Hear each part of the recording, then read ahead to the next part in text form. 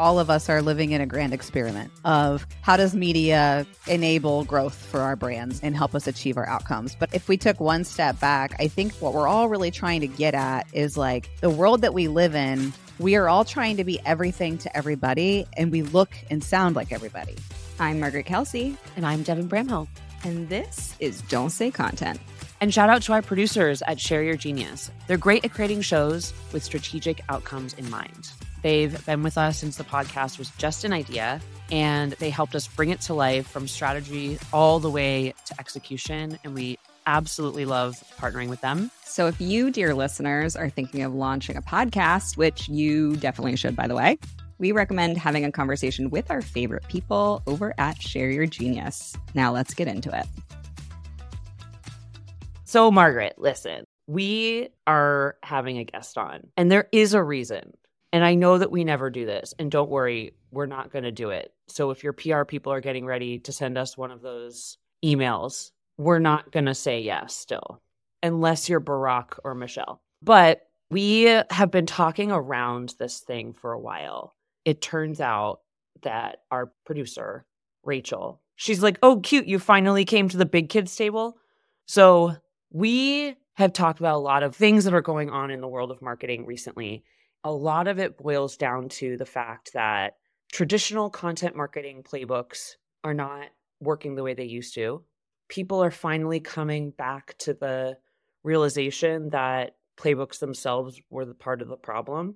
Some of them are starting to think for themselves. This plus the new mediums of the day are changing content marketing as a practice. You said it succinctly. I think that channel algorithms are changing, consumption patterns are changing, purchase patterns and the way that we buy are changing, and saturation of everything is changing. Everything is more saturated. All the channels are more saturated than ever. People are taking longer times to buy because of macro environment changes. Content and these channels are prioritizing people to stay in the channel rather than bounce elsewhere to be nurtured. And I think it's a perfect storm of what are all those data points and what does it mean moving forward? The things that we used to do don't work because of not just one reason, but like 17 reasons.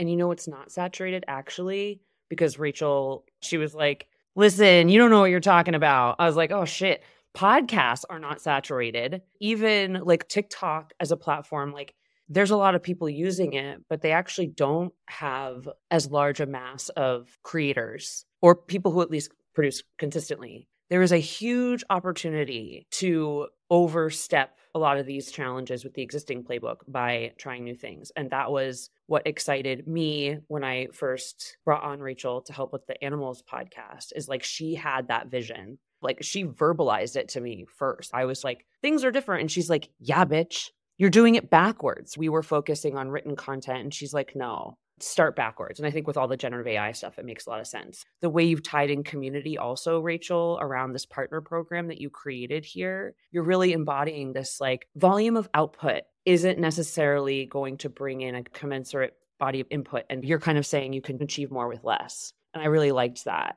That is why we are here, because you took us little babies in and you put us into your idea flow and are developing it. So can you tell us everything that I didn't say? I think the thing that comes to mind for me is like, I think all of us are living in a grand experiment of how does media enable growth for our brands and help us achieve our outcomes. But if we took one step back, I think what we're all really trying to get at is like the world that we live in, we are all trying to be everything to everybody, and we look and sound like everybody. And the reality is what brands have the power to do now that they've never had the power to do before is actually lean into their own disruption, their own innovation, and break the status quo, not because that's the thing to do, but it's because that's the thing they can do. And we've never been able to do that before. Like specifically in B2B that they get caught up in is kind of what you were talking about earlier with the playbooks and the old ways and all this kind of stuff. And it's like, who cares about any of that stuff? And in reality, it's like, what are you adding to the marketplace that's different? And it doesn't have to be explosive, and it doesn't have to be this thing that gets you all this earned media. It just has to be true to you. And I think that's the thing that everybody's hungry for. And that's one of the reasons that, again, you tee this up in terms of like our relationship. That's exactly what attracted me to working with you two, is because you two were willing to be yourself and break the status quo of what people expected you to be. That's the idea. And then it goes, well, what tools can we leverage to make sure people are aware of you? So that's kind of where I center. It's like in a sea of sameness, you are all you've got. And that's actually the best thing ever. I want to dig in a little bit because this is where you expanded my thinking a lot, where there's people talking about building a media company or building a media brand and all of that. And I think back to this whole thing we talked about around the danger of buzzwords. How did you get here? Like, what were the little signals that you were starting to put together? I'll take us back just a little journey in history. So I started the company in 2016. And the thing that happened in 2016 is a friend asked me to help him promote his podcast. All I did for 4 hours was I went on Twitter and I found all these people who were talking about inbound and all this kind of stuff. And I just chimed into the conversation, but I tied it back to the show that we were launching, the show that we were creating. What started to happen is not only did I have this content that gave me opportunity for conversation with people I had never had access to before, it gave me audio, gave me video, it gave me transcriptions, it just gave me stuff, and it gave me a meeting point. It was like, hey, I have this podcast, let's talk, let's meet. And then when we met, as everybody knows, you always tell a friend about a friend you just met that you love. And so that was happening. And I was like, I had been in content marketing for 10 years before. And everything we were doing in content marketing was campaigns and cold call dialing and like all this other crap. And I was like, there's this one channel that I can generate a shit ton of content from. And I can use it as an opportunity to have an authentic human conversation. I'm going all in on this. And then if you think back to before 2016, where people started paying attention to YouTube, you could create content like you never could. And now you've got children millionaires because they're creating content. And it's like, it's dumb for brands to not take a strong position in terms of who they are and what makes them unique and what makes them tick and not share it. They don't have to be perfect. It's about sharing it. And people want to be a part of the authentic journey, not the polished one. And so when you say things like, I want to build a media brand, I literally want to vomit because it's like, you don't want to build a media brand. That's not what you want. Because if you want to build a media brand, you got to go get advertisers. You got to go build a network. Like, it's a shit ton of work. But what you actually want to do is create content that people want to pay attention to. But not everybody. You see what I'm saying? It's like people get too caught up in the destination that when in reality, everyone wants to watch the journey. Yeah. My friend Juliana just started a seltzer company. And she did this really cool thing where she launched it and she accepted a certain number of orders. And then she's going to make them to order. The email that she wrote to the people who purchased was like, hi, thank you. Here's the thing I'm doing. Here's what's going to happen next. First, I'm going to do this, submit the order. And she's like, hopefully the recipe doesn't get fucked up. She's like preemptively calling out, like, hopefully I do a good job. And she's like, and then you'll get the soda and this cool hoodie. And I was like, I am predisposed to supporting you and not judging you at all, no matter how shitty the seltzers are, because she was imperfect. Her bravery in starting a business when she's not a millionaire and can just do it whenever, right? Like she had to plan it and then putting herself out there to make mistakes. I was like, I'm so inspired today because of that. What people want is the realness. They want the story because at the end of the day, we're all humans trying to figure it out. Too often, marketers and even CEOs are just so focused on the outcome, the outcome, the outcome. And it's like, if you focus so much on the outcome, you forget to take the next step in front of you and you trip. That's what happens. And so it's like, if this was the only advice I ever gave, it would be like, just start where you are and start telling the story you know today, because your story is going to continue to evolve and people are going to love to be a part of that journey with you. I do think that the thing that always drew me to content marketing was the inherent altruism associated with it. And this idea that you can provide value before you have any asks. And I do think that this vulnerability piece of sharing your story and sharing your learnings along the way is altruistic for everyone else that might be experiencing something similar. It's less self-serving and more community serving of like, hey, if I have anything that I have already figured out that I can tell you, it's on me to be able to share that and to share that in different ways, to share that one-on-one in advising and consulting, but to share it when I think it might actually resonate with more people broadly than it's the podcast and LinkedIn and all of those other things.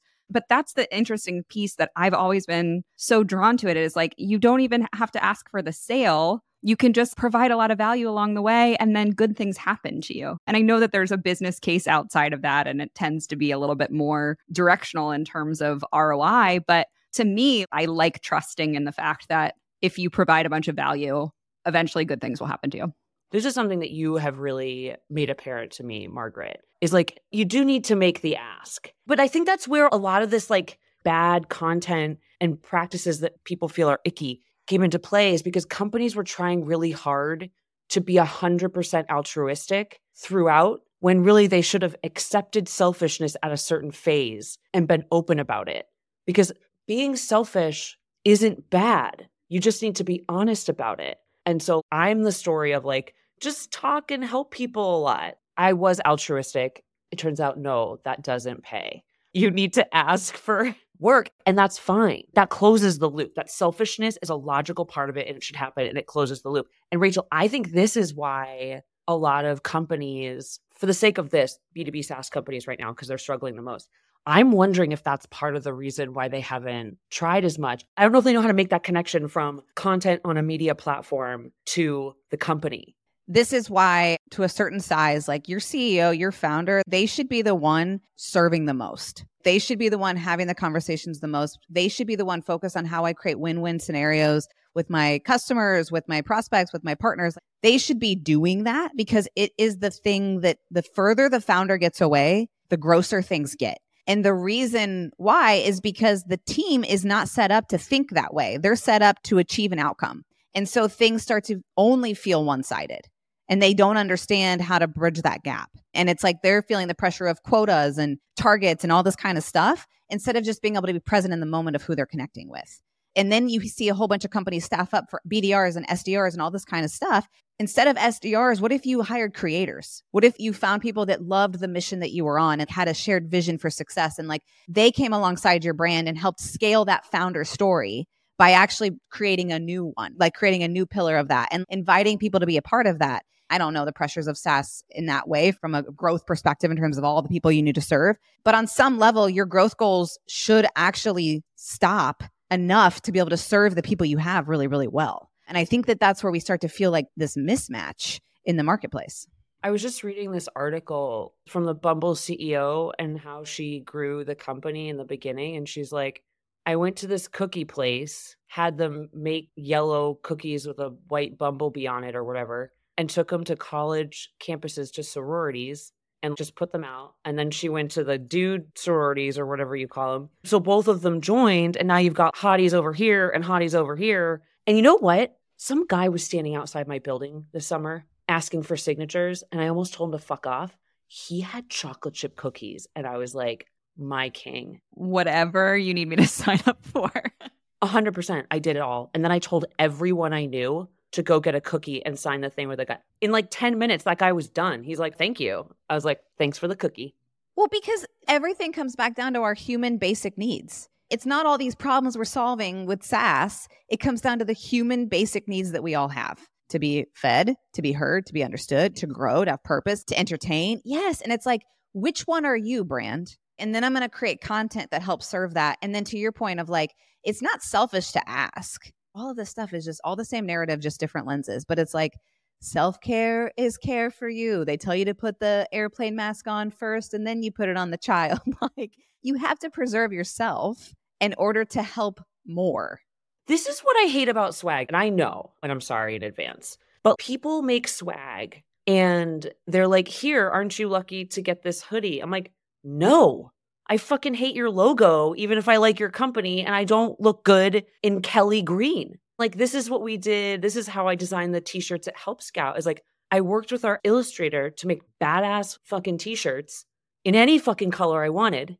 And we put the little logo on the side of the sleeve. Same with animals. And I'm like, no, give me something I actually will use and want and be excited about. Jimmy gave us these Yetis. It says Superpath on it, but it's a Yeti. Well, I was going to say, take that swag idea and apply it to a media strategy. I think that people get too caught up on how to scale, how to move things fast because we have to close the quarter, et cetera, et cetera. Media is not a short-term gain. I mean, I've got stories of some clients who close deals off of it. That's awesome. That's the exception, not the rule. But the reality is, if you want a good return, you have to be intentional about what you create. And you have to think about the other person, not yourself first. And if you do those things, you're going to create better content.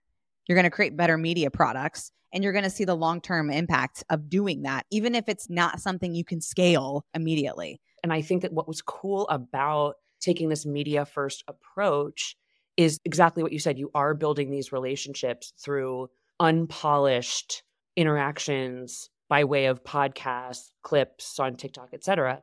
And it does have immediate impact because of the very clear ask. You said, I will produce your podcast for you. And in return, when I ask you for introductions, make them. And we said, we can do that. And that led to clients.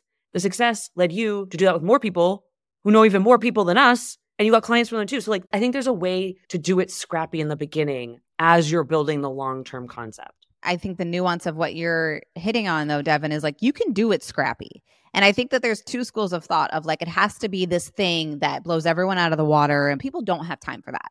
100% accurate. But what they do have time to do, and they can quickly see a return, I would say within 3 to 6 months, is to be intentional about the premise and to be intentional about who you're talking to and why, and be clear on the ask. If you have those things, just go do it. It does not have to be this media brand. It doesn't have to be this show that everyone is talking about. If that becomes a goal of yours, yes, create that. But if you're talking about just getting scrappy with it so you can start investing in media in a way that drives actual outcomes, then yes, absolutely. The general idea people have about when you say the word media, it comes with these preconceived notions about building an audience. But media doesn't mean a television show, a podcast, an advertisement. Taking a media approach is how you use the things around you to amplify them through media and other offline things. Well, so I would say media to me is digital. It's the things that can live digitally that you can create. And then there's owned media, which is essentially the things that I actually should be measuring to see if we're generating results. I should be measuring what's going on with my website. You know what I mean? My own channels, my email newsletter, et cetera, et cetera. But to your point around if I were a person struggling and going, I would like to create a show, a podcast, a video, a newsletter. I want something that is a media rich tool that will help me drive connection. What I would be doing right now is going on LinkedIn and looking at all these people who just got these badges. And I would be seeing who I could hit up and sponsor. That's what I would be doing. And I would be looking to see that intersection of they have voice and pull to the audience that I want to get in front of. How do I empower them in some way, shape, or form? That's what I would be doing right now. It's the new influencer. It's not 100 million followers. It's about the influence. It's I don't know nearly as many people as someone else with more followers than me. But the thing that I always say to people is people listen to me for some reason. When I say things, they believe me. I'm you should hire this person, or you should go to this company. You should use this product, whatever. That's a thing of values. If you find someone like that, it means more than a bazillion followers. Because it's going to be someone who has actual relationships with the people that you want to become customers and therefore can influence them on your behalf. So you cut out a whole bunch of steps, basically. You're you could go the long content route, or you could be this person's loud on LinkedIn, has a lot of friends there. People seem to listen to her. Obviously, we are so bought in, right? Rachel, what are you seeing from people? What's still the hesitation? What's still the biggest blockers? When can you just not get through to people? Let's say you have a content marketer or a VP of marketing that's totally bought in. I think the thing that people get stuck on is a couple things. One is actually what we've talked about. Somebody says, create a podcast. Somebody says, create a media brand. Somebody creates a show. It feels like a way bigger deal than they feel like they have time for, they have talent for, they have capacity to even wrap their arms around. So that would be one. Another thing, though, that people are still really stuck on, and we're talking budget constraints here. Should I put my investments towards paid media? Should I put my investment toward SEO?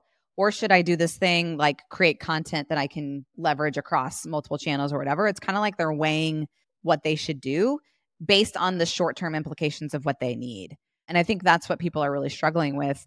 But again, that's where I would start to get creative and go, look, there's a ton of creators out in the world that don't need a ton of money to create the thing they're already creating. And so that's why I would be thinking to myself, if I'm going to be focused on an SEO strategy, and I do believe in this content play, who are some of the creators out in the space that are values aligned with my mission, who are in front of the people that I want to serve? We have a client right now. They literally hired a journalist who owns a distribution channel because he is a journalist of this national journal. He's the host of their show. They do one episode a month. That's scrappy. That's smart. You're getting everything out of it. And guess how much their team spends on that? Barely any. It's us and this guy. This is the thing. Some of the things that we're calling scrappy is business strategy. That is more aligned with strategy than any of the plans I see out there. And so it's like, it isn't scrappy. It's actually just tactical and smart. Well, find where the audience already lives and go there. The channels used to be that you only had 5 channels to look at. And now you have infinite number of channels and people are already building the water coolers that your target audience are sitting around. It's just now you got to go find them in different places. But it's not fundamentally different than what everyone ever did. It's just it used to be in a nice little bulleted list and now it's a little messier. There's also this conversation around, I don't even know what they're calling it, nearbound or it's partner ABM or whatever. And the thing that I get stuck on there is I'm like, we're putting constraints around things that are natural to humans. It's about building relationships. And how do you build relationships at scale? You actually don't build relationships at scale. But what you do is you start to work with people who like you and love you and share you. That's really what you're talking about doing. Like I remember back in 2009, I don't even remember, Kyle Lacey came to my college class and he taught about the exponential effects of social media. And I remember sitting in that class, he played like a 2-minute video and my mind was blown away, where it was like one opportunity creates millions. And it's actually the same thing that we're experiencing today, decade later. And the thing that we've done that sucks is we've tried to make it a formula and a playbook and a check the box. And it's like, what if you just got really intentional about what you said, Margaret? Who is your audience? Where are they? And just freaking double down on that. That doesn't mean you have to create net new. It means find the people who already have done it and support them and help them because they will help you. To me, it's that community bit of the natural belongingness of human beings and tapping into that and the storytelling, the belonging, all the things that we were talking about is like, what are core human needs?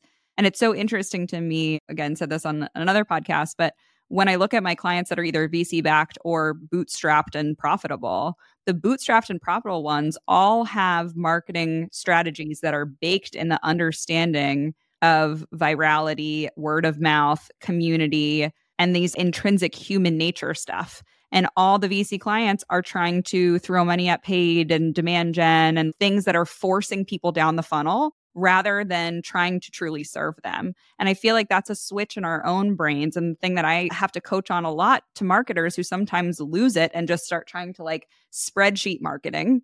And it's like, no, come back. What are you trying to actually do? You're trying to change their heart and mind about your solution. You're trying to like even get in front of them and then you're trying to change their heart and mind. And that's hard. Like it's still difficult to do. It's just not as complex as you want to make it in this spreadsheet multi-touch attribution model. It's just like, can you just figure out how to find the human bit in it?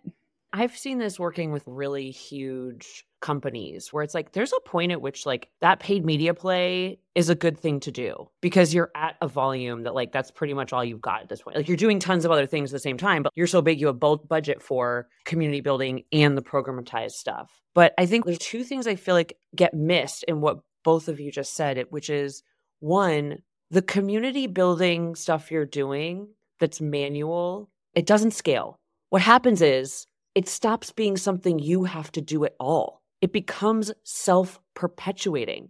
That's what makes it valuable because it takes the you out of growing it at a certain point. And that is a really valuable point. I feel like it's always about what can we guarantee we drive forward. And it's like, yes, you need some of those things, but also know that whatever this thing is that's working, that you can't programatize. To your point too, I think all of those scalable channels, if it's not based on the insights that are coming out of the one-to-one experiences, the human connection, the what does our audience need to feel and think right now, what are the gaps of whatever, then you could throw all of the money in the world into these scalable marketing channels and you're not going to get the ROI. So I'm not saying don't do scalable shit. I'm just saying it's a second order process. You have to figure out the first bit. You got to talk to people. You have to understand your customer. You have to get those human moments. And then you can easily rip and replace those words into your scalable marketing programs. But without that, I don't know where you would find it from. Like, I don't know where you would base any of this stuff on. And that's why I go hard on saying like your founder or your C-suite or whoever can hold the story true to their soul needs to be the one that sets the foundation for how that story gets told. And then you can have creatives come in and massage it and tweak it and et cetera, et cetera. But again, if I were a brand new company, I would be using media to shape my point of view. I would be using media to understand my market on a deeper level. Like that's how I would be using it. I wouldn't be too focused on how polished it is. I'd be so focused on just using that content to fuel my growth engine down the road.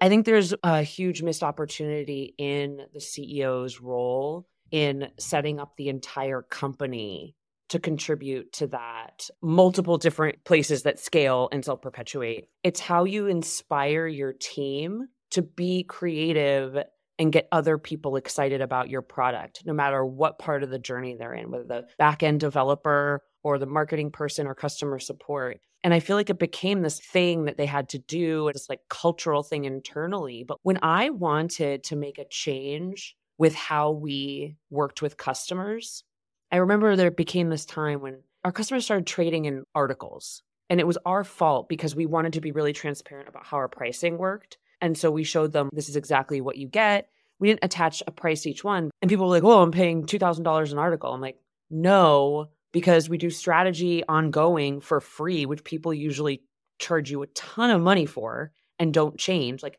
we were doing stuff, a lot of things right, and they were invisible. And so I put this concept together. I started with the all hands and I said, it's about outcomes, not articles. And I painted the whole picture. Like that day, I felt like freaking Mel Gibson rallying the troops. They were like, this is the most inspiring thing ever, you know? And then you work through your manager, like the various levels of management to keep that going, help people see where they can apply it, et cetera. As the CEO, you should be able to do the least and achieve the most because of the power that you're lucky enough to have. I think that area of it gets missed, where they're like, okay, we have a vision and mission. I'm like, no, use that to tell the story of your product. So then going back to Margaret's point, you're not just selling a product solution. You're selling an entity, a thing that gets you, that sees behind the solution to the problems that you're facing in your role, in your company, in your industry, et cetera. And that's where like the relationship building actually happens. I mean, I think that you lose business because people don't think you care. And that happens to everybody. Like it's happened to us where I'm like, what happened? At the end of it, the root of it is like, we didn't show up like we cared because you weren't prepared. You can break it down from there. But that is what people want. They will forgive a million mistakes. They will do all of those things, but they have to feel that you care.